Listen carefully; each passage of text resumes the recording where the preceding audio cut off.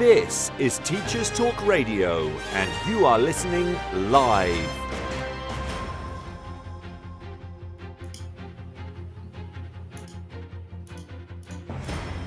Good evening, everyone. Welcome to Teachers Talk Radio on the Sunday Twilight Show.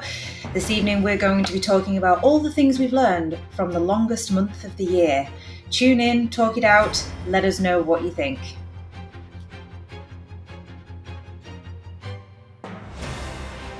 This is Teachers Talk Radio, and you are listening live. Tune in live at ttradio.org, or to join in the conversation, download the Podbean app and search Teachers Talk Radio. Follow the hashtag TTRadio. Tune in, talk it out with Teachers Talk Radio.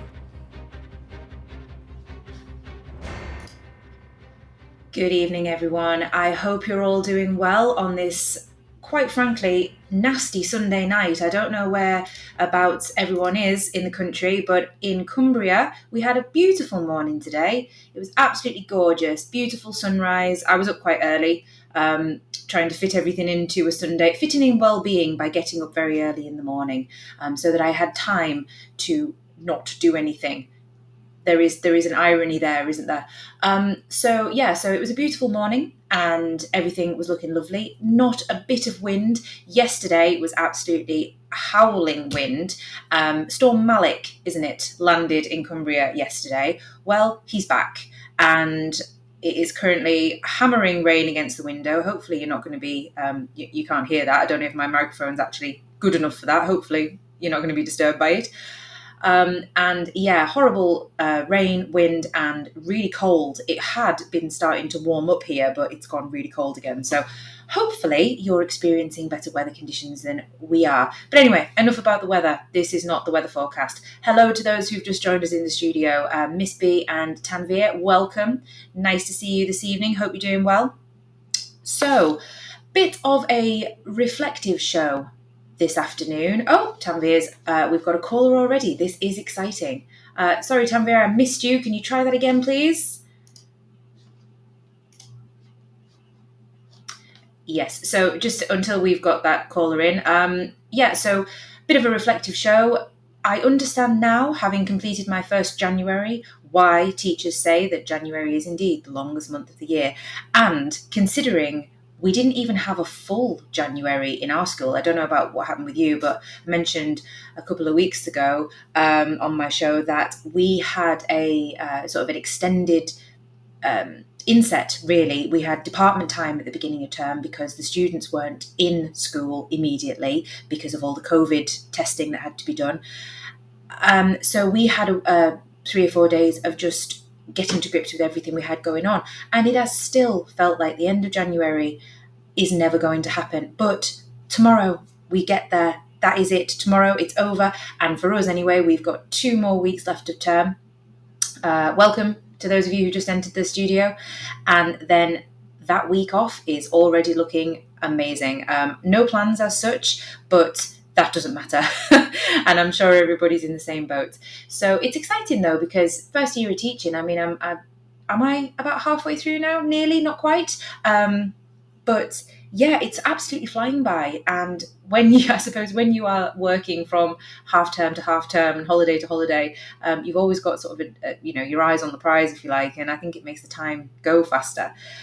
But tonight's show, we're going to be, like I say, reflecting a little bit on everything we've learned this month, and it would be great to get your feedback and opinions on the sort of thing you've been working on, or have you been doing anything new? Are things starting to get back to normal now that various restrictions have been lifted? I know the big thing for us is that students no longer have to wear masks. So that's a change because I can actually see the faces of my class. We haven't always been wearing masks, but it really does. I'm not just, obviously I'm not talking about the pros and cons of the actual mask wearing to protect people, but it is really lovely to be able to see all of the faces of the students that you're teaching again, and of course just to hear them clearly. And I think they feel a lot, in my experience anyway, I think they're a lot more inclined to talk up when they haven't literally got something covering their mouth. So that's been quite nice. So to get into it, we have got, I didn't mention in my intro, which I really should have done, very remiss of me, is that we have the fabulous Andy, who is Mr. T's NQTs on Twitter hero I call him, and saviour of ECTs. He's was on my show in December, but it was a pre-recorded interview because obviously trying to get everybody's schedules in line before the Christmas holidays was always going to be a challenge, and so we had to do a pre-recorded show. But I am delighted to say that he's going to be joining us live at 6 o'clock. So if you are listening, and if you are an early career teacher or a second year ECT, or indeed a more experienced practitioner, if you have any questions for this fantastic advocate of supporting new staff and mentoring, both being a mentor and being mentored, then please get in touch, tune in, talk it out, send in your questions, let us know what you would like to ask, and we will have Andy live responding to all of your questions. So I'm just going to start off this evening by talking about myself, obviously. I'd love for you to get involved and let me know the things that you've learned, particularly if this is your first year of teaching, or even your second and third, and you're still doing new things on a semi-regular basis. Talking about what have we learned from January this year. So here's mine. And actually, when I sat down to prepare for this show tonight, I realised that I've actually learned a great deal, and it's things that you don't really notice necessarily until you sit down and think, what has actually worked really well for me this month? What have I learned from those experiences? And just that in itself, I think, is so valuable as a teacher. I've actually talked about reflection quite a lot over the course of my shows, and it is such a valuable thing to just sit down and have the time to think, what worked well? What has actually gone right? What didn't go so well? What can I adjust? What do I need to get more knowledge about? What am I, but most importantly as well, what am I actually doing that is working, so that I can carry on doing it? And it really hit home for me this week, because I marked an assessment, sort of a mini assessment, if you like, for all of my classes over last weekend.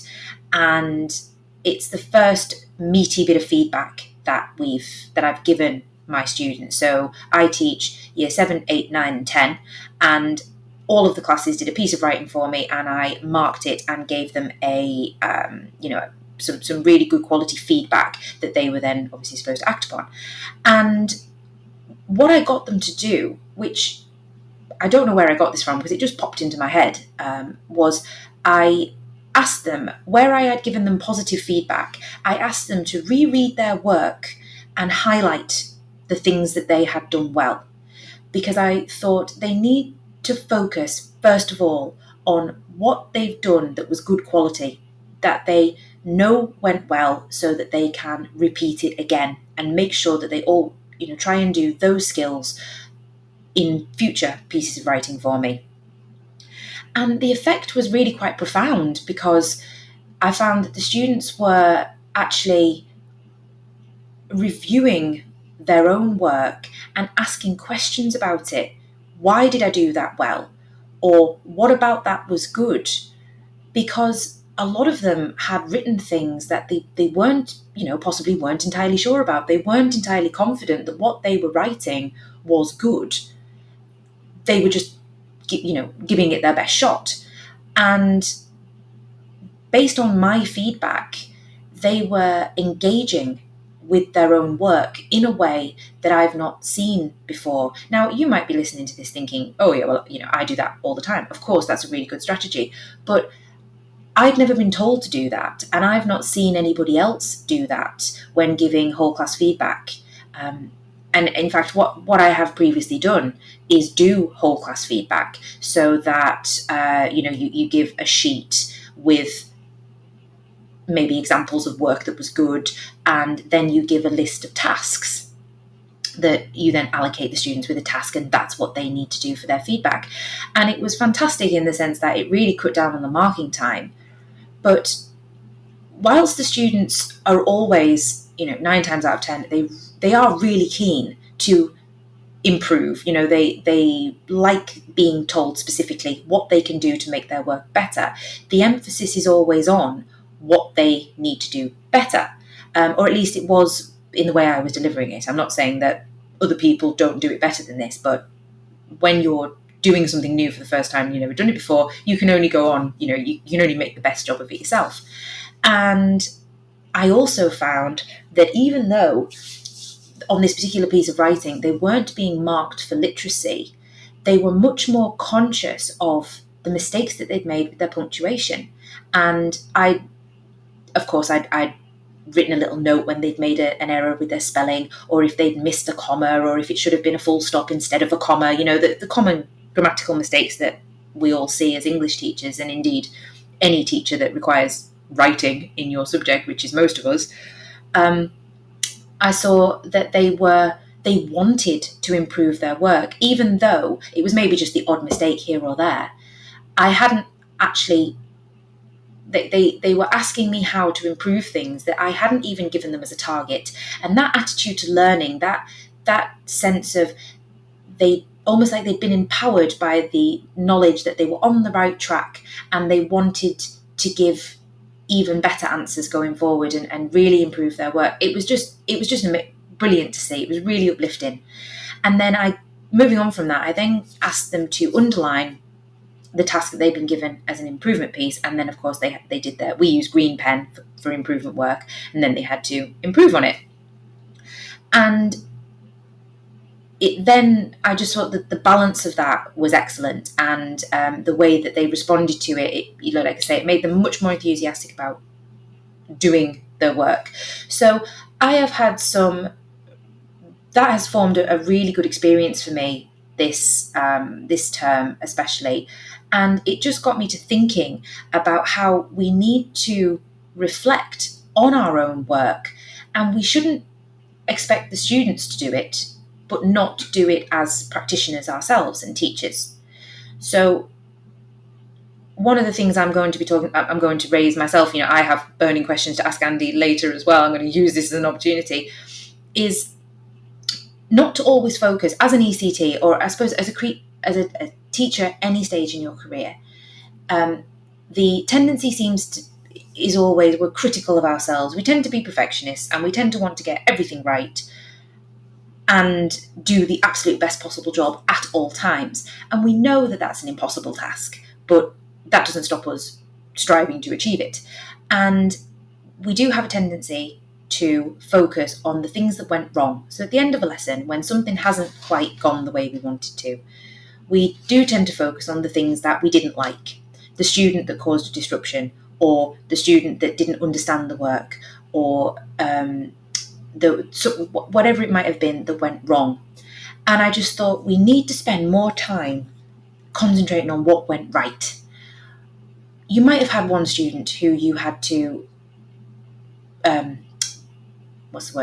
target with the behaviour policy because they weren't doing the work, or they were trying to disrupt things. But chances are you had, 25, 26, 27, maybe more other students in the room who achieved everything that you were hoping they would achieve for that lesson. And it's the focusing on the black spot on the white sheet, isn't it? We always focus on the thing that went wrong, and we need to stop doing that, because it's not productive for us, and it's not productive for the students that we teach. And it's that looking back and thinking, okay, well, what went right, and what do I need to make sure I do again tomorrow or in the next lesson? But when it comes to the things that went wrong, make a plan for it. Okay, so that thing happened and I'm not happy with it, or I delivered that in a way that probably didn't work. So what am I going to do about it next time? And make a plan. Am I going to change the seating plan so that particular student is sat next to somebody who they can't disrupt, or that they can't chat to while I'm trying to deliver the instructions? That mistake I made in that lesson, where I probably over-explained it and I gave them too much information, overloaded their working memory. How am I going to break that down better next time so that I don't do that? And those are two examples of things that I've actually done myself this week. And it's been so helpful that it's something I'm definitely going to do again. I read a blog actually courtesy of Teacher Tap, and the point was the making an Ulysses pact with yourself. So we all think of things that we know we want to do better, whether that's in our careers or in everyday life generally. And the idea of an Ulysses pact, it's linking it to the idea of, I always think of him as Odysseus rather than Ulysses, but let's give him his proper title, proper name, is when he was sailing past the island of the Sirens, and he strapped himself to he had his crew strap him to the mast of the ship, and then he had them fill their own ears with beeswax and row the ship through this dangerous bit of water where ships were often wrecked on the rocks because they were captivated by the siren song. And rather than just ignore the problem, he knew he had to tackle it in order to defeat the sirens and prevent this problem from occurring again. So by strapping himself to the mast, he was able to resist the siren song, but still hear it, still process it, and understand the impact that it was having on people. And that idea, he made a plan. The point of the blog post is Ulysses made a plan. And he didn't just say, you know what, I'm going to have that problem when we sail past that island. So we're just going to do what we always do and hope for the best, and possibly be completely obliterated as a result. Or I suppose if we apply the same analogy to teaching, if you know you're going into a class and you're going to have a particular problem, or you know that there's something in your lesson plan which didn't really work last time, but you're going to do it anyway because maybe you don't know what else to do, or you just want to try it again and see if you can do it better. The idea is to have a plan of action. What are you going to do to achieve a specific goal? And in this blog, it used more general examples of, if you know you always work through your lunch when you know that you need to take a break, then what are you going to do to accomplish that? And it's the idea of get up and move away from your desk, go for a walk, do something specific that achieves a particular goal. And I just found that really helpful. It was a real light bulb moment for me. And just the fact that it's stuck in my head for so long really made a difference. So yeah, an Ulysses pact with yourself. How are you going to improve the next lesson? Or what are you going to do to make sure the things that you want to see every lesson happen? And yeah, so it was a real kind of, I don't want to say epiphany, but yeah, it was a real light bulb moment. And it raised a second question then, because we had a really, really interesting CPD session after school on Friday, and it was completely voluntary. Yes, I did. I am that keen. I went to a CPD session after school on a Friday, but it's a field that I'm really interested in, and it was about the science of learning, and it was about how students learn, how we can adapt strategies in our classroom to help them learn. And I learned lots myself. Like, for instance, research says that anyone, not just students, but anyone can only hold between 7 and 9 items in their working memory at any one time, which means even the most experienced learner, the most educated person who is used to dealing with lots of different things, having lots of plates spinning at the same time, they can only focus on a maximum of 9 things at the same time. So if we break that down and think how we apply that to our students who are not experienced learners, then realistically, we can't give them more than 1, 2, maybe 3 things to do simultaneously. And it was and that could be things like having them write the date and the title down in their books while we then talk to them about the lesson objective, or how many instructions do we give them at any one time. So we think, and I did it myself this week, the reason I'm talking about it is because I hold my hands up, I made this very same mistake, and it was about the feedback session that I was just explaining about, where I wrote 5 tasks on the board, and in my mind that was just simply the tasks that they needed to work through to achieve the green pen improvement task that I'd set them. And it was you need, first things first, you need to write the date and the title in your book. Then you need to find your spellings and correct them. Then you need to, if you've been given any work to do on improving your punctuation, you need to do that. Then stick the feedback in your book. Then, like I say, do the highlight the good bits, underline the bits you need to improve, and then off you go. That was 6, wasn't it? Sorry, 6 things. And I then collected in my Year 9 books to have a look at what they'd done. And let's just say I need to do that lesson again, because they did everything perfectly up to about 0.4, and then almost every single one in the class hadn't then completed the work. Now, that might just be because I went round and I checked that everybody was not everybody, of course, I'm not, Superwoman, but I did my best to go around and check that the students were on with the work and they were understanding it. And clearly, it's not that they haven't understood what was required of them, because they've done the tasks, but they have not completed it in the way I was hoping them to do, that they would. And that is only down to me, because if it was 1 or 2, then clearly it was just a misunderstanding with 1 or 2 students. But the fact that the majority of my class did not accomplish the green pen work suggests that either I've set them too much to do in the lesson, or they haven't fully understood my expectations. And I can have to feed that back to the possibility that I overloaded them with information. As an experienced learner, as an expert learner, I thought that was pretty straightforward, and all I was doing was giving them a list of things to do, but each task was connected to the previous one. It seemed a very straightforward progression to me, but to them, that represented 6 different tasks that they had to accomplish, or they had to deal with in their working memory simultaneously. And that probably wasn't everything. That was me also. Then there was probably me, on top of that, there was me delivering the instructions.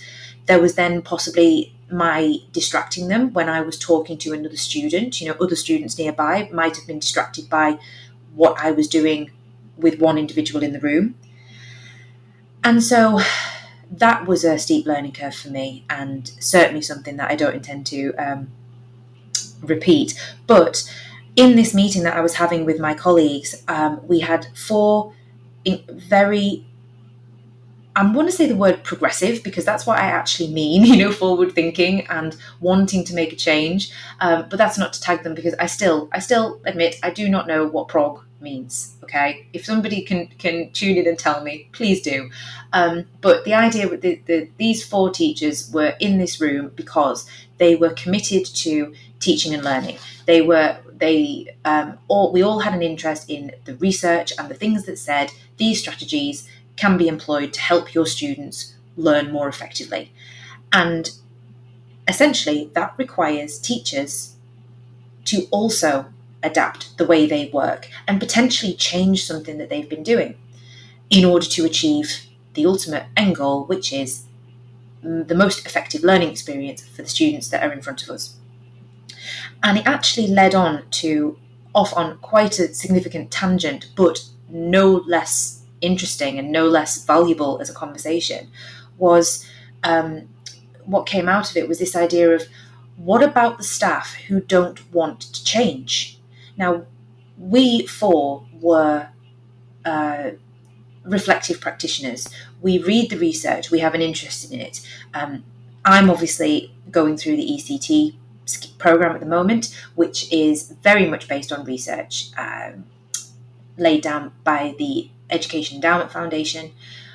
But we're seeing more of this coming from, I don't know if it's accurate to say it's coming from Ofsted, but certainly there seems to be there's a lot more emphasis in my school anyway of the same research being used to direct CPD among staff, and also encourage certain strategies to be employed in the classroom, such as live modelling, guided practice, and the completing the feedback loop, making feedback truly valuable and effective for students.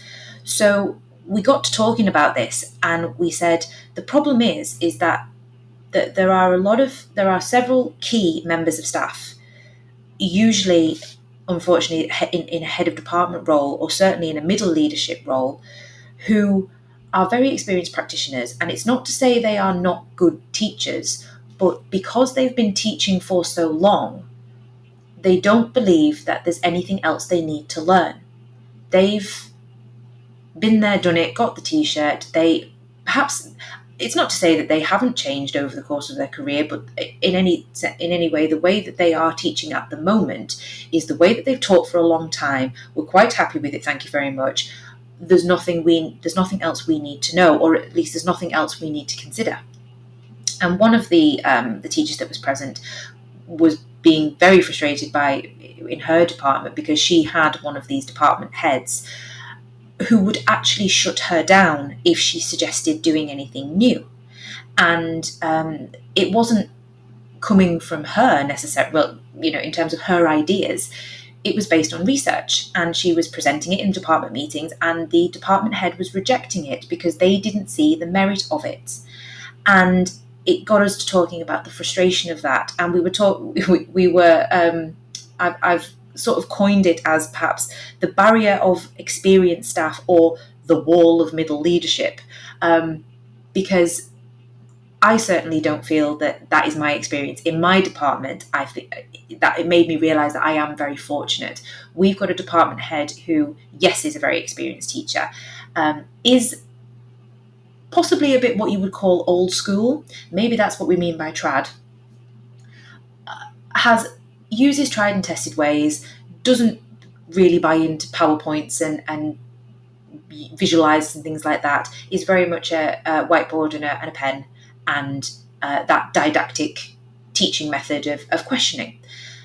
And it obviously works very well. He gets excellent results, and he's an incredibly knowledgeable, lots of subject, very in-depth subject knowledge, which I think personally really goes a long way, especially in a subject like English, where often a teacher can carry off good results and can carry the room of students because they are so charismatic in their knowledge, and the students recognise that this is somebody who can really help me because they know so much.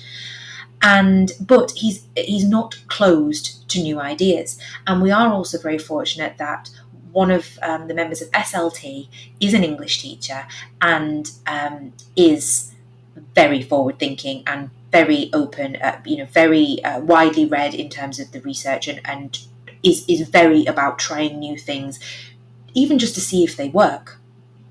So in the English department, I feel that we're almost encouraged to suggest new things, and I've been given the opportunity to do that myself, which feels a little bit very nerve-wracking when you are brand new and you're thinking, what do I know? But just knowing that your idea will be listened to and considered makes a huge difference to your confidence as a new teacher. And so I personally feel very well supported in that area, but also supported to try something and make a mistake. And if it doesn't work, we try something else. But clearly this other teacher, different department, who felt very differently. And it got us to talking about, what do you do in a school where you have that barrier, that wall of middle leadership, i.e. a head of department or a curriculum coordinator who is adverse to change and who is very stuck in their ways and not prepared to try anything differently. And I suppose, from my limited experience of the education sector, because as you'll know from if you've listened to my previous shows, I didn't work in education at all. I had no experience of education before I trained as a teacher. From what I've picked up is that teaching tends to go through cycles of things that are popular and schools are encouraged to do and really go for it, and this is the best thing that's ever happened to education. This will work. You must do it. And there is a debate at the moment going on about phonics teaching in primary school, and that was really pushed as the best way to get young students, primary school children to learn to read. And now there are critics coming out and saying, well, actually, these ideas are being debunked. Do we need to look at doing something differently? And when an idea has been pushed for as long as that, you can understand why teachers get a bit jaded with this idea of, oh, let's do something new, because they're probably just thinking, oh, it's going to be another fad, another cycle of change everything. And then in 5 years, 6 years' time, we'll just change it back to how it was before.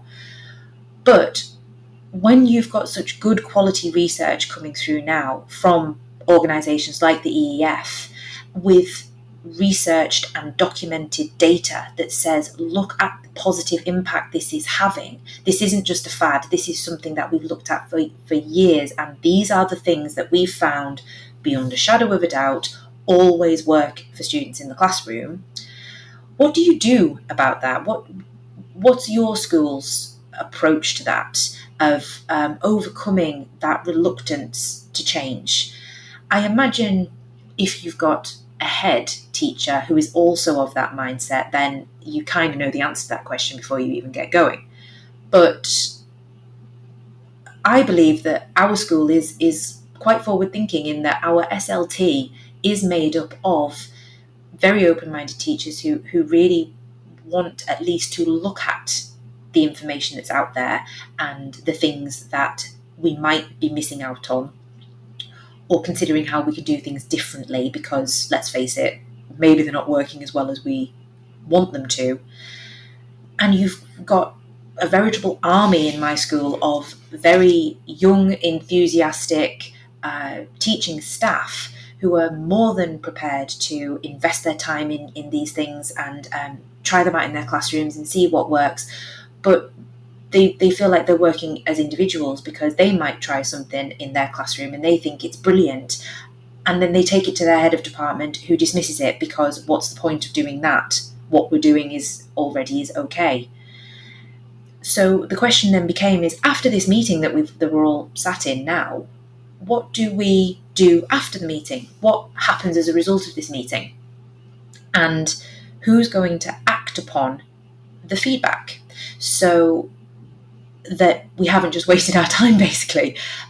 Because the teacher who was running the meeting, again, another very experienced teacher, more than 20 years experience, who has been SLT and knows the ins and outs of how schools work. She wrote down sort of the main ideas that we'd come up with for the meeting, and her intention was to take them to the person who is the T&L lead in the school, and have a conversation about how we would go about at least opening the dialogue to how these things could be implemented in the school.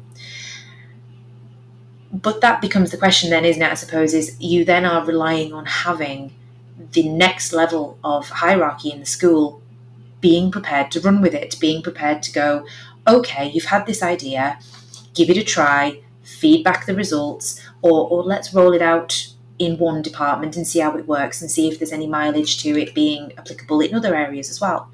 And one of the great ideas I think we did have was the idea that we need it to be cross-curricular. It shouldn't just be each department does their own thing. Because again, one of the other ideas that came out of the discussion was the science department actually teach the mathematical elements of their subject in a completely different way to the maths teachers in the maths department. So the students are essentially having their working memory overloaded by the same task. So they might be doing a task that is, for all intents and purposes, exactly the same in their physics lesson as they are doing in their maths lesson. But because the teachers approach the actual teaching aspect of it, instructing them how to do the work in a different way, they are then having to process two different ways of coming to the same conclusion, depending on whether they're sat in physics or maths. And that is something that could feasibly, I mean, call me naive perhaps, but surely that's something that could be feasibly resolved by the maths and the science department sitting down and saying, okay, we need to synchronise this particular part of the curriculum. And it's applicable in English as well, of course, because for instance, when we do Animal Farm in Year 8, I know that there is a topic in history which does at least touch on the Russian Revolution. So shouldn't we be coordinating the curriculum so that we teach Animal Farm in the same term as we teach the Russian Revolution in history? And then it reduces the cognitive load on the students because they can readily make connections between the two subjects, and they can apply that they've got that retrieval element going on, because in their English lesson they need to retrieve facts and context that they learned in history, but also in their history they can then apply their knowledge of the text, and they've got a bit more awareness of the type of struggles that people were going through that they can then apply in their history lesson, which reduces cognitive load, which means that you're basically each subject is acting as the other's retrieval practice to a certain extent. And to my mind, that makes sense. Correct me if I'm wrong. But yeah, the willingness to sit round a table or to get everyone in the same room to talk about that and actually then be prepared to change the way we're doing things, if indeed we decide that it would be better to do so. How do you overcome that barrier of the members of staff who simply do not want to do it, who do not see the point? That's possibly a question that I hope will be answered for my school anyway, or at least get some feedback on that soon. But it would be great to hear what your schools are doing. How do your schools enact change? Does it come from the bottom up? Do your senior management listen to the ideas and requests of the general body of staff, or does it rely entirely on coming from the top down? Is it all down to the head and the senior leadership team to say to the middle leadership and therefore the body of teaching staff, this is what we need you to do, we're holding you accountable to do it? I don't know is the answer, but it's something that we've been talking about a lot recently, and especially because these strategies are at the forefront of the ECT program for me at the moment. This week, last couple of weeks, it's been all about these things like retrieval practice. How are we embedding that in lessons? And guided practice and live modelling. These seem to be some of the key ideas that are really being promoted as making learning as effective as it can possibly be. But when you're training a cohort and your next generation of teachers to use these strategies, but they are then in a school perhaps that does not buy into those strategies and maybe doesn't use them, or doesn't use them in a way that makes it clear to the students what they're doing, there is potentially a gap forming there that is going to cause issues between new teachers coming into the profession and the more experienced teachers who believe that the way they're doing things doesn't need to change. So what do we do? What do we do into those circumstances? I'm going to be talking to my guest at 6:00 about those very things. So I've now talked for 40 minutes, so thank you very much for bearing with us. Thank you everyone who's in the live studio. I think this might be my record number of listeners this week, so thank you all so much for your support. Just to those of you who joined a little bit later, in 20 minutes time I will have, hopefully, Andy from Mr. T's NQTs on Twitter joining me for a Q&A session. So specifically he focuses on helping ECTs and mentors, but he is an incredibly experienced teacher and has worked in a variety of different roles within education. So he's just so generous with his time and his knowledge, so he will be more than happy to answer any questions you might have. So with that in mind, I'm going to break now for the news and the adverts, and I will see you. I will be back to talk to you again shortly.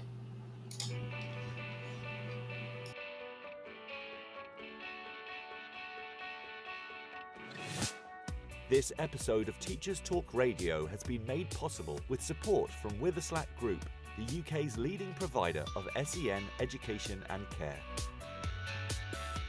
They're here to support you too through an ever-growing offer of free resources, including webinars, podcasts, articles, and events aimed at supporting teaching professionals like you.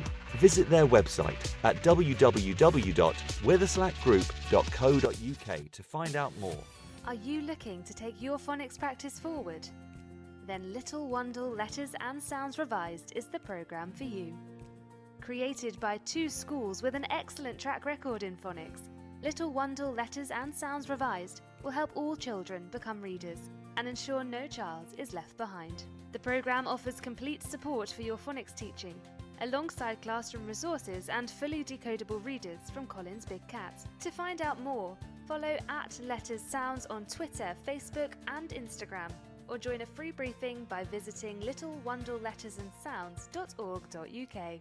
Whatever learning looks like this year, bring lessons to life with Nearpod. An exciting new addition to the Renaissance family, Nearpod offers real-time insights into student understanding through interactive lessons and videos, gamification and activities, all in a single, easy-to-use platform. To help kickstart the new year, we're offering all primary and secondary schools in the UK and Ireland full free access to Nearpod for the whole spring term. So, no matter what 2022 brings, Nearpod makes switching between in-class and remote teaching simple. Visit www.renlearn.co.uk/Nearpod and sign up for your free trial today. If you're listening to this, then we know we share one thing in common: a passion for the type of outstanding education that every child deserves. That's what makes us the leading provider of specialist education and care. We need people like you to help us achieve even more.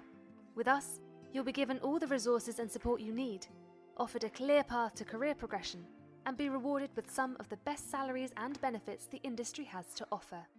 We are Witherslack Group. If you'd like to find out more, we'd love to hear from you. Visit www.witherslackgroup.co.uk/careers and be part of our future. This is Teachers Talk Radio, and this is Teachers Talk Radio News.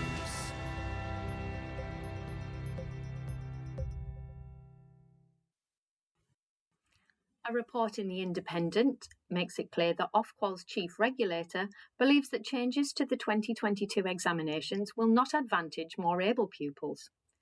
As a result of the disruption caused by the pandemic, pupils in England and those students sitting GCSE from English exam boards will be offered a choice of topics in some GCSE exams.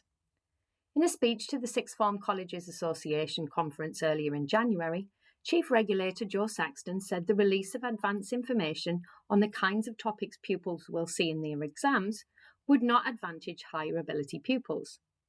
This advance information is due on February the 7th and is being released to help students focus their revision to answer questions carrying more marks. It will not be provided for simpler 1 or 2 mark questions. In a statement, Ms Saxton said that she hoped that the advance information will mean students who suffered the most disruption or those who are less able may gain confidence to tackle elements of the paper that they might not previously had the confidence to try. In response to the comments, Jeff Barton, General Secretary of ASCL, said, "Many school leaders will have legitimate concerns about how the advance information about exam content has been put together and how helpful it is likely to be to their students." Radio 1 presenter Vic Hope has returned to a former school in Newcastle to open its new Wellbeing Centre. In a report on the ITV News website, it is described how Ms Hope opened the centre at Dame Allen's in Fenham by stating, "It's been important to me in my work to raise awareness, destigmatise and signpost resources dedicated to nurturing the psychological and emotional well-being of our young people. And I am so proud that the Dame Allen's is clearly doing this work so well too." Ms Hope is a human rights activist and Amnesty International ambassador and has spoken candidly about mental health in the past. The Snug at Dame Allen's offers counselling, psychotherapy and special educational needs support and provides a dedicated place where students feel safe, heard and understood. With mental health and well-being now a key focus for many schools, Liz Hope praised the efforts made by schools to support pupils in this way. The news website Monitor reports on lessons the continent of Africa can learn about investing in education. It states that the universal lesson is that countries can no longer ignore the unprecedented learning crisis facing the continent. The pandemic has revealed what the article describes as alarming inequalities in accessing inclusive and quality education. The issue was discussed by leaders at the Global Education Summit, co-hosted by Kenya and the UK in London last week.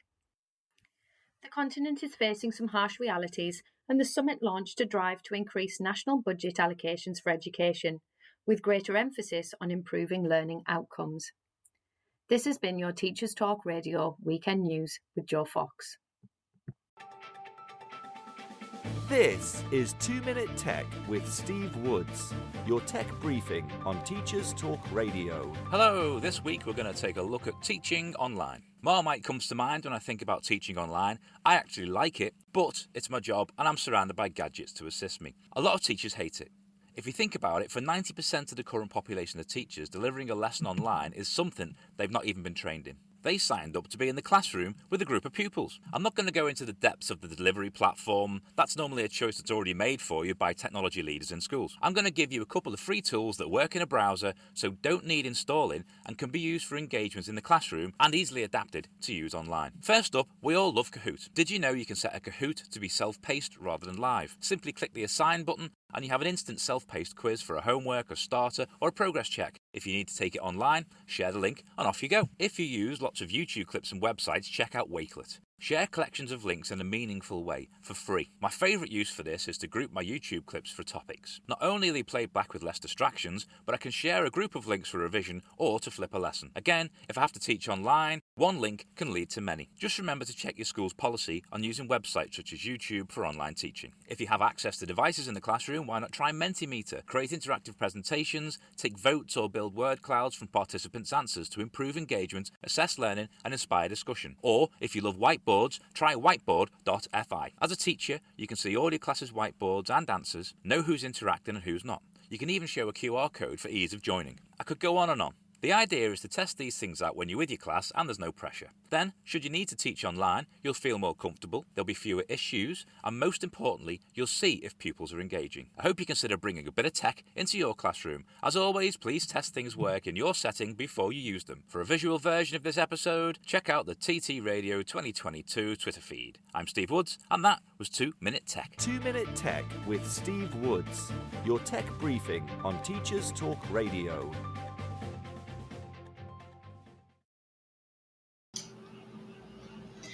Welcome back, everyone. Thank you very much for bearing with us this evening, and for all of the people who are in the live studio right at this moment in time. I'm hoping that means that you're all geared up and ready with your questions to ask Andy when he's on in a few minutes. Typically, I think he tried to call in just as I click play on the adverts. So hopefully, if you're listening, Andy, we are ready when you are. Thank you very much.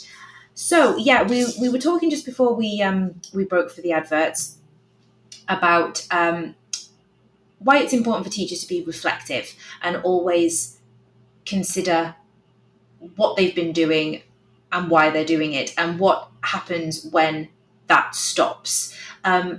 Is there a point at which teachers perhaps feel that they know everything there is to know? Perhaps maybe if you have found strategies that work really well, why wouldn't you just do those same things? But it raises the question of, are the students the same as they used to be? Are the students that are sat in front of us now in the classroom the same type of learners with the same sort of outlook on life as they were 5, 10, 15 years ago? I would possibly argue not, because I've experienced that just for myself. I can't talk for what students were like before, but just from my own experiences of school and the way that students operate now is completely different. We didn't have mobile phones when I was at school and when I was at primary school, and I think that when I came up into secondary school, I was at least 13 or 14 before I got a mobile phone, and all you could do is call and text. There was certainly no social media. and the things you had to do to fill your spare time as a young person, as a teen, were very different. I still remember when there were only 4 channels on the TV, for instance, and we didn't have internet TVs, and all these type of things. So we can't possibly go into the detail of what that effect is having on students. That is for another show. But just the fact that it raises that issue of the gap possibly between the teacher and the student is getting wider, because the students are a different breed. They're a completely different generation. They've got a different set of interests, different potential careers that they're going to go into in the future. And the teachers who have always taught this the way that they have taught, and perhaps it has worked for them up until now, will it continue working for them into the future? That remains to be seen. And then, of course, the idea that should we ever stop learning as educators? We're responsible for teaching students. We learn how to we train to be a teacher. But surely the biggest advocates for continuous learning should be teachers. We should always be saying to students that it doesn't matter how old you are. It doesn't matter whether if you only complete GCSEs and go into an apprenticeship, if you go on to sixth form, if you go to university, your education doesn't end at the point at which you leave education, formal education. It should continue right the way through your life.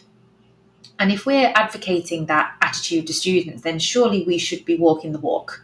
And we should be thinking about how we can continually learn about our profession, our teaching strategy, our teaching styles, our life in general. It's a huge umbrella term, isn't it? To continuous learning.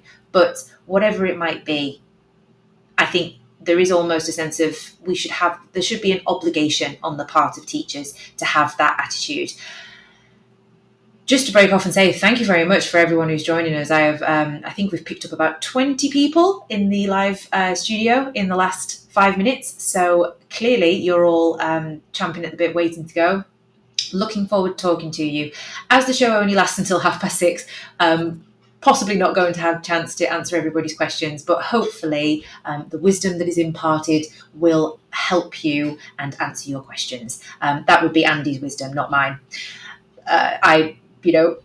Not all of this is these are just my musings, these are just my experiences, but in talking to other teachers, I try and talk to as many people as possible as I can about teaching, just to make sure I'm doing it right, if for no other reason. And their opinions are not vastly different from mine in regards to this. So that's reassuring that teachers, as a rule, do believe that learning is something that we do throughout our entire lives. Just quickly, some more reflections on my week and on my month before we get a call from Andy is about... it's possible to have the best lesson you've ever had and the worst lesson you've ever had simultaneously. That was a bit of a shock for me, but yes, it happened. So that lesson that we were just talking about before, where we had some really great feedback, really great enthusiasm coming from the students, I have never had to call colleague support and utilise our buddy system more since I started teaching than I have in the past week. And it does cause you to think, is it me? Am I the problem here? And of course, much reassurance was given that no, it wasn't me, that I was doing the right thing, relying on the behaviour policy. But it does make you feel a little insecure, especially as a new teacher, that you've had to call someone into your lesson because you couldn't deal with something. And I know that's completely unrealistic when I've been doing it for 5 minutes in comparison to some other people. And I had other colleagues saying to me, don't worry, I've had to do the same thing this week. There's something in the air this week. I had a really tough lesson with this particular class who were normally absolutely fine.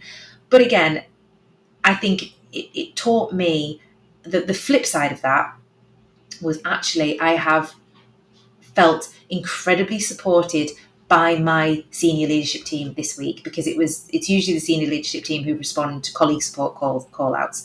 And just for the record, there was nothing drastically wrong. There was no extreme behaviour. It was what I suppose you would call low level, but it was just constant, and it was just continuous disruption. And each time I would address it, it was individual students, one or two in the class, would start it up again. And of course, we go through we have a warning system where three warnings and you get a behaviour point. But of course, it's at the teacher's discretion to remove that student from the room if they feel that the student isn't working. And it might just be, go stand outside, calm down, and then I'll bring you back in once I've got everybody else settled. It might be that you decide you need to remove that student to buddy them up with another class. And they do their work with a class working next door to you. Or we might have to remove them completely and for the rest of the lesson, in which case we call colleague support. And they either remove the student or they give them a firm talking to. Well, that happened to me 4 times this week. And each time, I think 3 of those times, the head himself was involved. So, of course, there was the anxiety of, he's kind of seeing all of my weaknesses. But actually, we had a very good conversation afterwards about how he I want to say congratulated, but he praised me for doing the right thing and for calling on that support, and made me feel that it showed a strength on my part to know when I needed the support for the benefit of the students in my room, the other students who were also being disturbed, than the fact that it was because I couldn't cope. So that's why I say that it was both the best and worst lesson simultaneously, because I have never had to deal with behaviour on that level before. But as a result of that, I left for the day feeling upbuilt because of the support from the school, but also because I had assisted the learning of the other students in that room, and I had made sure that their learning was being put as a priority. And I've also just as an accidentally kind of stumbled over some resources this week, which have proved to be absolutely fantastic. And I've used them 3 or 4 times in different lessons across different year groups and different sets, because they were so relevant and so applicable, and they were all about grammar. And I've discovered, which again might be something really straightforward, but I've discovered that rather than just giving students the idea of guided practice, that you do things with your class, you give them an example, and then you work through it with them, and then you give them the opportunity to practice it themselves with your support. I was listening to another podcast based out of Australia the other day, and it was with, I can't remember her surname, but her first name's Anita, and she coined the phrase, I do, we do, you do. And it's essentially that idea where you demonstrate it and then you help the students understand it, you do it with them, practice it with them, and then you set them off and guide them to achieve it independently. And that approach to grammar specifically was, again, another little light bulb moment that I've had. It was so effective, and I immediately saw the impact that had on my students' work. Because then when they did a piece of writing for me, when I said, this is the type of thing I need you to do to demonstrate that you're improving your writing, here's the lesson on the grammar and the vocabulary for effect that you need to know to be able to demonstrate that improvement, they were then immediately able to apply that. And it was so simple and yet so powerful. And I will definitely be using it again. But nobody told me to do that. Nobody, and this isn't a criticism, it's just a fact. There was never a point on my my trainee ITT program where that was made clear to me that this is a good idea to do. Perhaps it was just because I didn't get the opportunity to observe it with anybody else, or because I sort of, the idea is I didn't know that I didn't know it. So I couldn't ask how to do it because I didn't know that I didn't know. And that might sound really, I don't think I've expressed that in the best way, but that's the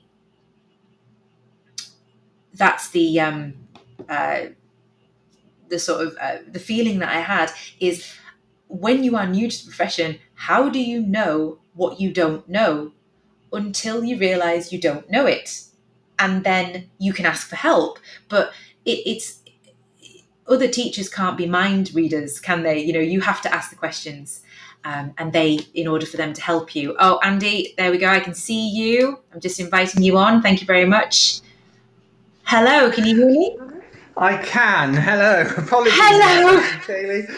I do apologise. No, don't you apologise. It's quite all right. I saw you call in just as I clicked play on the advert, and I tried to send you a message, and then of course I've just got your message now saying you were on another call. So is everything okay? How's your evening going? My daughter fell off her bike earlier today, and since that point she struggled to weight bear on it. So we rang 111 earlier just to see if their advice, but she is still struggling to weight bear. So we've got to keep dosing her up and seeing how she is in a couple of hours' time, and possibly take her to A&E. But we will see. We'll see where we are. But glad I made it to you. You say that with the casual air of a parent who's been there, done this, and absolutely is taking it all in their stride. Congratulations to you. Yeah, well, thank you so much. Obviously, in the chaos that's going on at home at the moment, thank you so much for giving your time to us this evening. So I'm very pleased to say that we have a lot of callers who are listening to the show at the moment. So I'm going to do a shout out now to anyone. If anyone's got any questions, then please get in touch, call in, and Andy is here to help you with your burning questions. But until we get there, Andy, what I don't know, I saw you were listening into the show when you tried to call in about 15 minutes ago. I don't know how much you heard of it, but we're just talking about the idea of how sort of less experienced teachers can act upon the sort of potential barrier of more experienced teachers who are quite reluctant to change. What would be your advice in that scenario? A lot of kind of the advice I give, particularly around kind of sorts of things when we're talking about kind of instigating a change or trying to move things forward, it's about relationships. And I think as a newly qualified or an early career teacher, you have so much energy, enthusiasm, potential, and these fantastic ideas that you've gained from lots of different places. And actually, when you enter a new school and you're bringing those ideas with you, often people can be like, oh no, we've always done it this way, we've always done it that way. And sometimes there has to be that person that says, yeah, but we could try it somewhere else. And that can be really difficult as an ECT to be able to say that. Yes, but so build those relationships, spend time talking to your colleagues, listen to what they're saying. But there is nothing often to stop you. And schools I've worked in before have always been very much, we have these policies, but actually there is wiggle room within there. And in certain elements, there is autonomy in your own classroom to be able to do things in the way that works for you. And if you're trying something because you think it's great and it's working because you've experienced before, it's new to the school, do it. Get your mentor involved and say, I'm trying this out, it's working really well. Come and watch, come and join in with me. Let's have this chat together. And then it can be disseminated that way. Because sometimes you aren't in that position as an early career teacher to be able to influence that change. But what you can do is you can open up the eyes of people that are in that position, and they can then say, I've watched a fantastic lesson in this class today. It was amazing. They were doing this. It worked really, really well.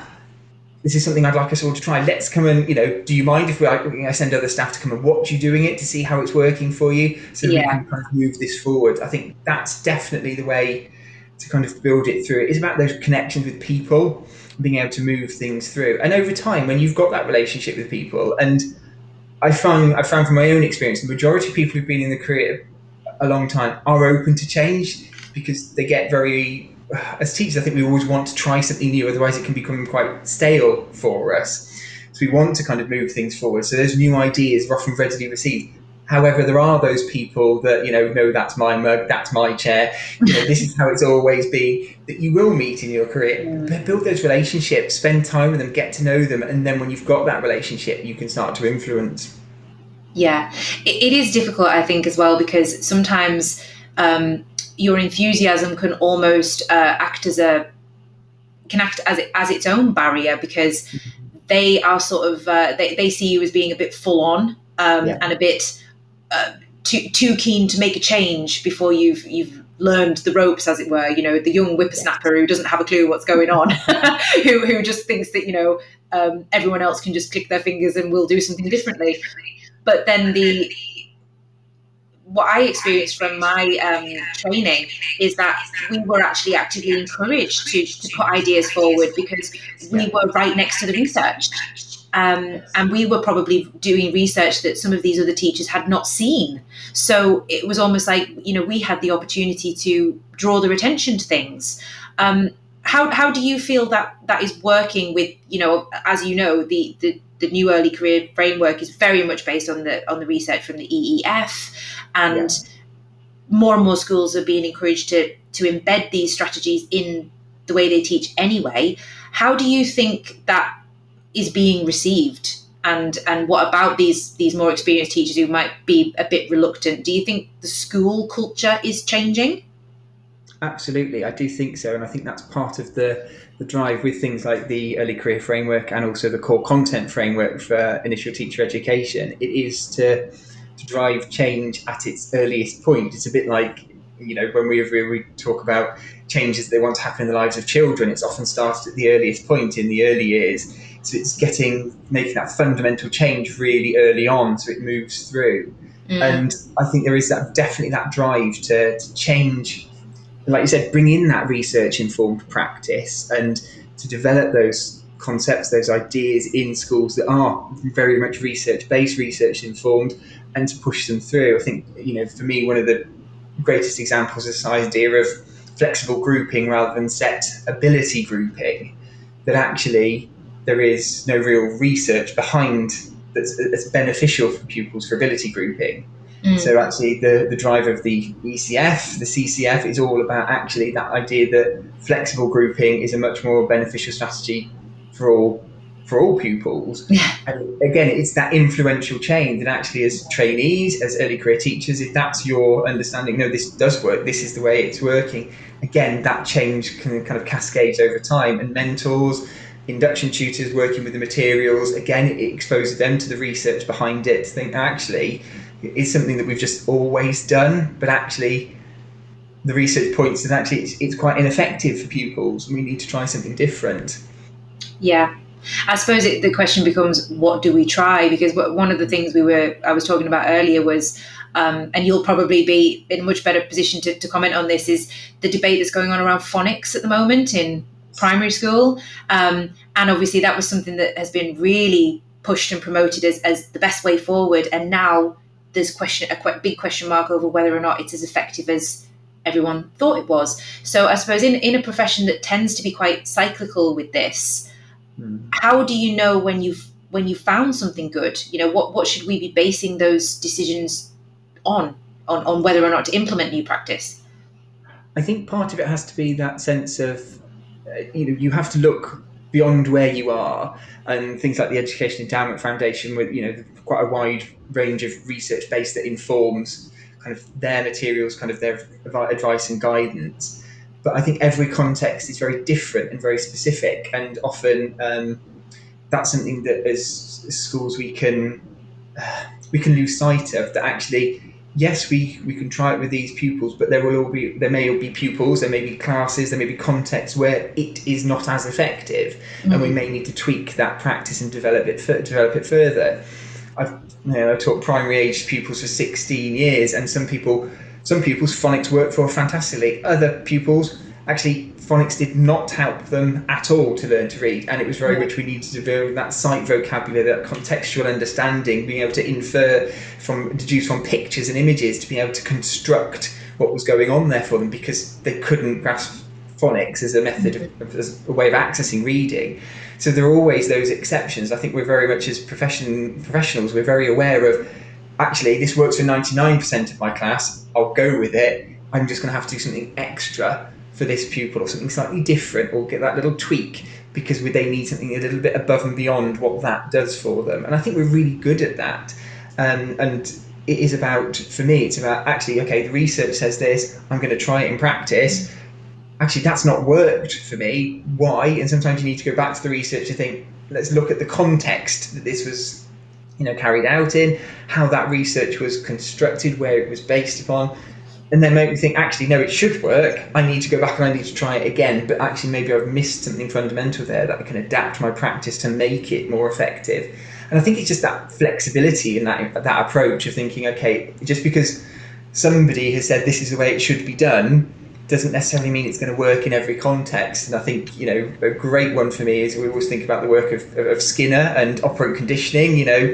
Punishment stops pupils from doing things, praise makes it more likely to happen. But we've all met those pupils that, whatever your system, your school uses, whether it's zone boards or whatever, there's that pupil that's quite happy to be in the red area of the zone board for the entire day, and it really doesn't faze them at all. So we know that research, whatever its context, there are always those exceptions to it, and I think it's about managing that.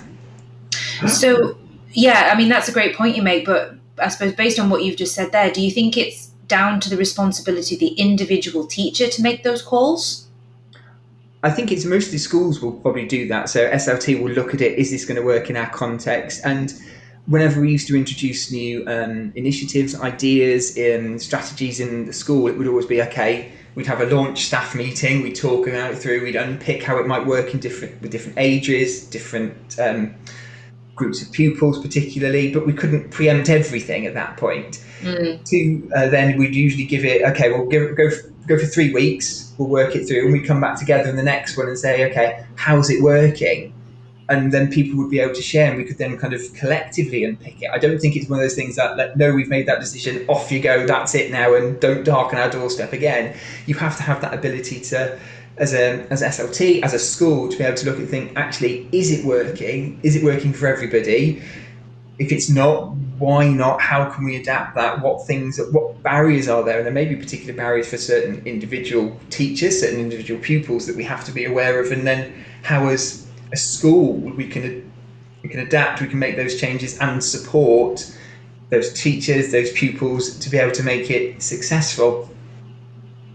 Yeah. So it sounds like you're a firm believer in being reflective about the whole process then. It's not just about implementing a good idea, it's about reviewing it and seeing if it works. And as you say, do we need to tweak it? Absolutely. And I think often there can be a knee-jerk reaction to, if it doesn't work straight away, to think, oh, it's not worth it, and we'll kind of push it to the side. It takes time. And I do a lot of work with the trainees that I work with around behaviour, and say to them, if you bring in a new behaviour management strategy, you often have that honeymoon period of around 2, maybe 3 weeks where everything seems to be, oh, this is amazing. And then suddenly you get that pushback period where the people are like, okay, this is how it works. I wonder if it works like this, and they just want to explore, kind of push the boundaries. Yeah, absolutely. How consistent are you with this? Do you actually mean everything that you've been saying? Let's just check. Just be able to firm it up. And often students say, oh, well, I gave up after 3 weeks, it stopped working. Well, actually, the best thing you can do is actually double down on it, be consistent with it. No, this is what's happening.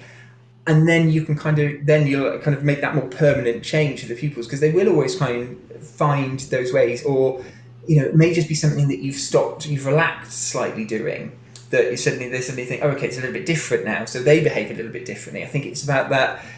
Yes, you've got that honeymoon period where, things often take off very quickly, and then it's working through that barrier where you and they are trying to find the flexibility or rigidity in what it is that you're trying to implement to move it through. But it is definitely something that I think, as early career teachers or NQTs, or actually anybody in their profession, it is about being reflective, thinking, okay, that didn't work today. Why didn't it work today?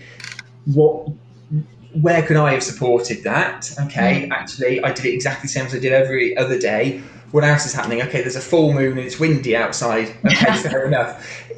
As we know, as teachers, we can predict the weather. We know what the weather's doing without actually having to open a window or looking out through the window. Has there been any formal research on that? Because it's certainly true. Absolutely, I think there should be. There definitely should be. I'll put that forward to my ECF program provider and see what they say.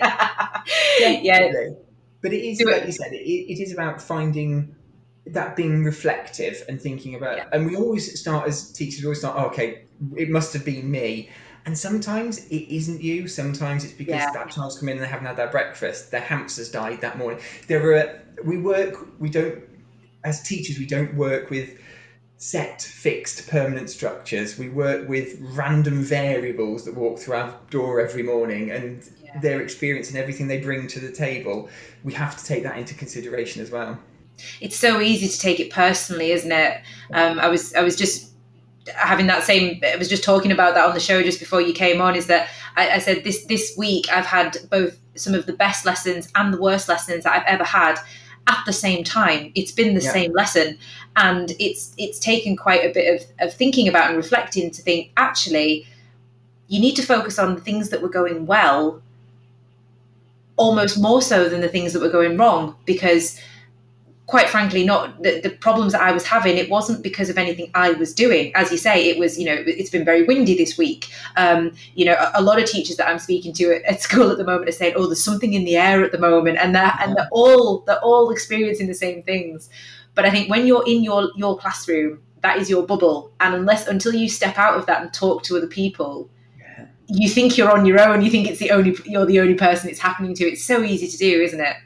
It is. It really is. And I think teaching is quite it's a strange thing to say. It's quite a lonely job, because you are with people all the time, but you're not with your peers. You're with children all the time. And while you get that interaction, it's not the same sort of level, which is why I'm a huge advocate, and through my tweets, about spending time in the staff room, going to seek other people out and saying, gosh, that lesson was a car crash. The kids were wild this morning, because 9 times out of 10, they are going to say exactly the same back to you. Yeah. We've all been there. And I think that shared understanding of it, it's not just you, it's just this context at the moment that you think, okay, it's not me. And just to take you back to a point you were making earlier about reflecting on those positives. And again, making that link to, like behaviour management, we often, we talk about, reinforcing the positives, telling children what you do expect rather than what you don't want to see. Mm-hmm. It's the same with us in our teaching. Well, okay, what worked well? Because if we know what worked well, we can replicate that, we can repeat it. Whereas sometimes when we're focusing on the negatives, we know what doesn't work. That's great and that's helpful. But actually, if we're constantly trying to try different things, that sometimes we can lose sight of what is working for us. Totally. I think that's the bit that we need to kind of really build on and really make it really robust in our practice. This is working. I'm going to keep doing this because I know this works. Yeah, I suppose the next question is, how do you know it's working? Because that's something that's been flagged up as part of the ECT program, is just because something is going well, as in just because the students are engaged, just because they're enjoying the lesson, doesn't necessarily mean that they are learning. And I suppose, what would be your advice to that? What are the things that new teachers who don't have any experience or very little experience, but I suppose it applies to teachers of all stages of their career. How do you know? What's your personal guidelines to how do you know that learning is taking place? I don't think you ever truly can, and that's a really unhelpful answer. I'm really sorry, because it's reassuring though. It's such an internal thing for pupils. We've all had those lessons where you've done your introduction, the pupils seem to be grasping everything you've said to them. They go off to their independent work, and suddenly it's like something's come in and just sucked all of that knowledge out of their heads. We've all been there, because we know what pupils can tell us back. We know what they are saying to us. We can question them to check their understanding at that point. But learning is that kind of permanent change, and we can't always know that for definite. We have to use a myriad of different strategies. So questioning is a great one, and having those questions where we can quickly on a whiteboard, is this true or is this false? Can you tell me the answer to this? Where you can just quickly scan, and that gives you a brief understanding of, okay, I think the majority have got it. There's a couple there I'm going to have to keep my eye on, and maybe think, actually, you're going to come and work with me in this session because you're way off. But equally, it gives you that chance to, okay, well, how did you get to that answer? Then you can start to check that understanding, because what they write on the whiteboard is only half of what's going on, and it's that ability to say, okay, well, how did you get to that answer? What did you do? What process did you go through? And then that's when you can start to unpick it, having those conversations with pupils and pushing to check their understanding, not just what they can tell you. Their work is a great way of doing it. So looking through at kind of what they're producing in their work, their understanding. And that's where things like flexible grouping comes in really helpful. I used to, at the end of every lesson, I'd have kind of 3 piles that, yeah, absolutely, these have got it. These are kind of there, but there's a couple of areas I'd like to kind of explore a little bit further, and the ones I think actually they're going to need some pre-teaching again before the next session, in order to make sure they are going to be ready for that next concept or ready for moving them on. And that would be kind of how I would structure my groups the next session then. But equally, within that session, it could be, you could go with best of intentions that actually yesterday, you were absolutely fine with this. Oh, okay, there's something going on today that is not quite as secure as I thought it was. And again, you have to have that ability to respond and adapt. And I know there's a huge push now to move away from using the term differentiation for what we do. We talk about adaptive teaching and responsive teaching, and differentiation for me forms part of that.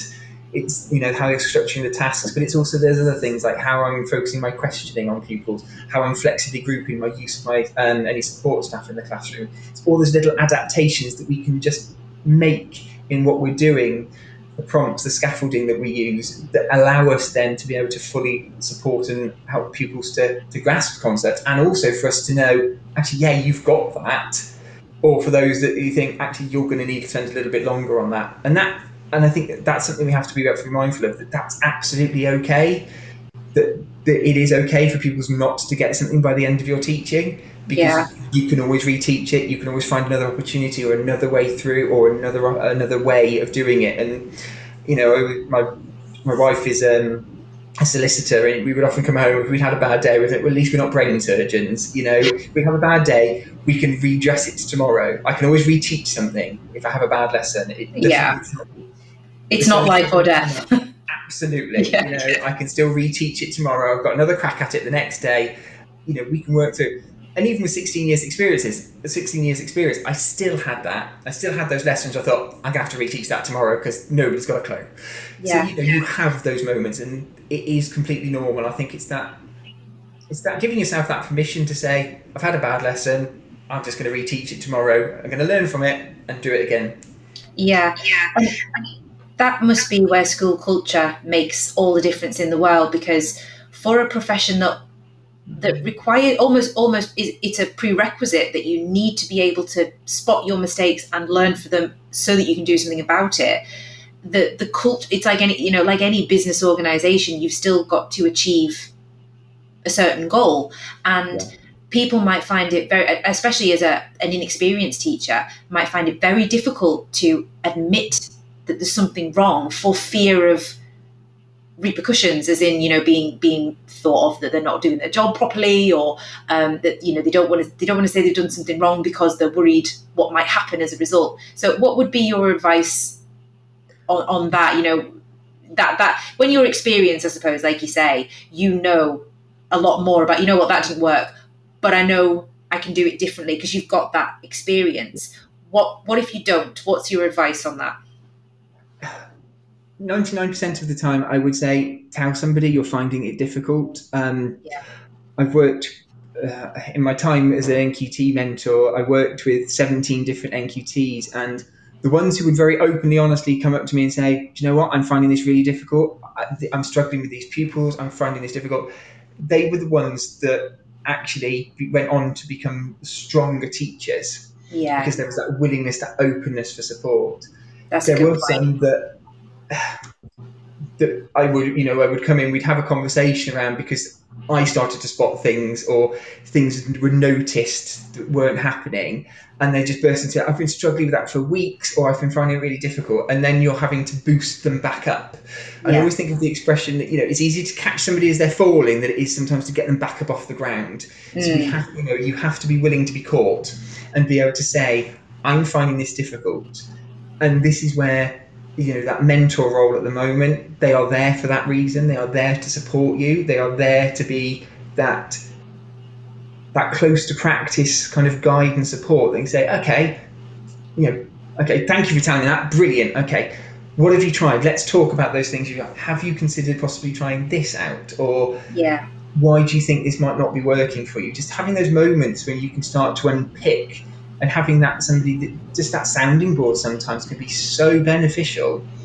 It reassures that, and once you've spoken to somebody about it, it really does help. The only reason I said 99% is the time, because I know that there are, and this is why I always advocate, you've got to find the right school. You've got to make sure you're in a place where you can thrive. And that looks different for everybody. So, everybody's kind of safe place, for want of a better word. Everybody's right school is different. But it's so important that you're in that right school, that you can then be open and honest without fear of reprisal, without fear of there's that judgment or you're not coping. Because everybody is in education to help and to support and to help people to be better. And for me, that doesn't matter whether that's a 4-year-old in EYFS, an 11-year-old about to take their year 11 about to take their GCSEs, or actually a 24-year-old early career teacher that is developing. We are there to develop everybody, and that for me should be a prerequisite, that we are there to support, and that should come from whatever level, for whoever needs it within that establishment. Absolutely. And I find it so interesting the way that the teaching, like our journey as teachers, it mirrors what we do with our students in so many ways, yet there seems to be sometimes a bit of a disconnect with the things we say to our students and we expect them to do, and how we treat ourselves. So as you were just saying, how many times do you say to students, please tell me if you don't understand what we're doing? And you get frustrated by the ones who will not put their hands up, or they'll not say anything. And then it becomes abundantly clear at the end of the lesson or the end of the week or whatever, that they haven't grasped what you were teaching. And you think, if only they'd said something, I could have helped them. And how many teachers stay quiet when they are struggling with something because they don't want to tell them, they don't want to admit that they don't get it or that they're finding it hard, as you say.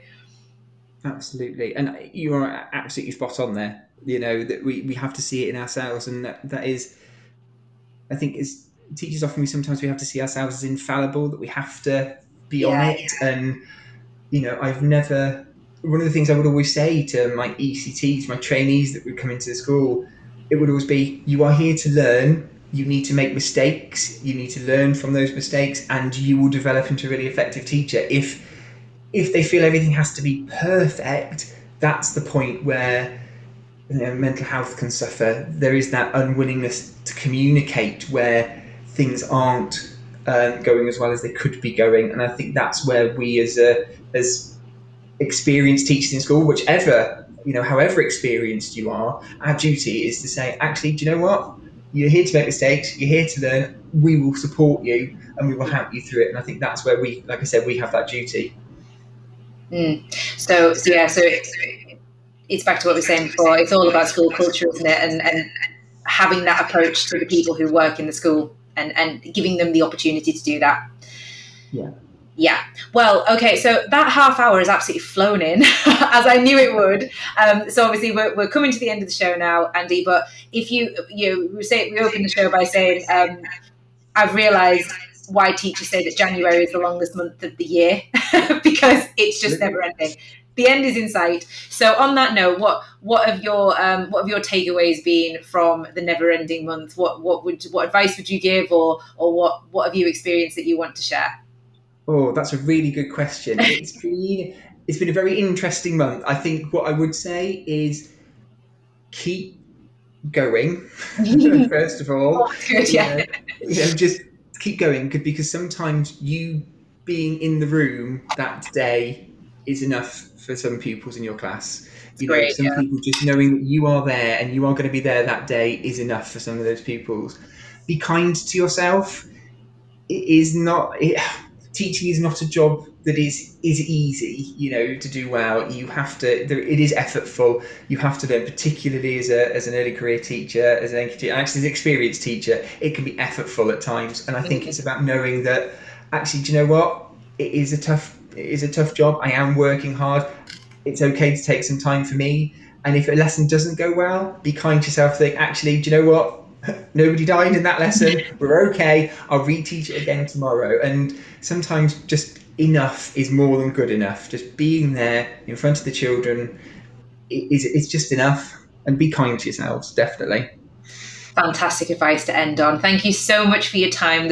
Again, it's lovely to talk to you again. Amazing how fast the time comes around as well. It doesn't feel like 5 minutes ago that we had our chats last month. Absolutely, I know. More than happy to chat with you anytime, Kaylee. It's always a pleasure. Thank you so much. Well, all the best for next week, and I hope your little one isn't too badly affected by the bike fall, and I hope everything's okay at home because of that. Thank you very much, Kaylee. No worries. All the very best, and take care. Bye bye. Take care. Bye bye.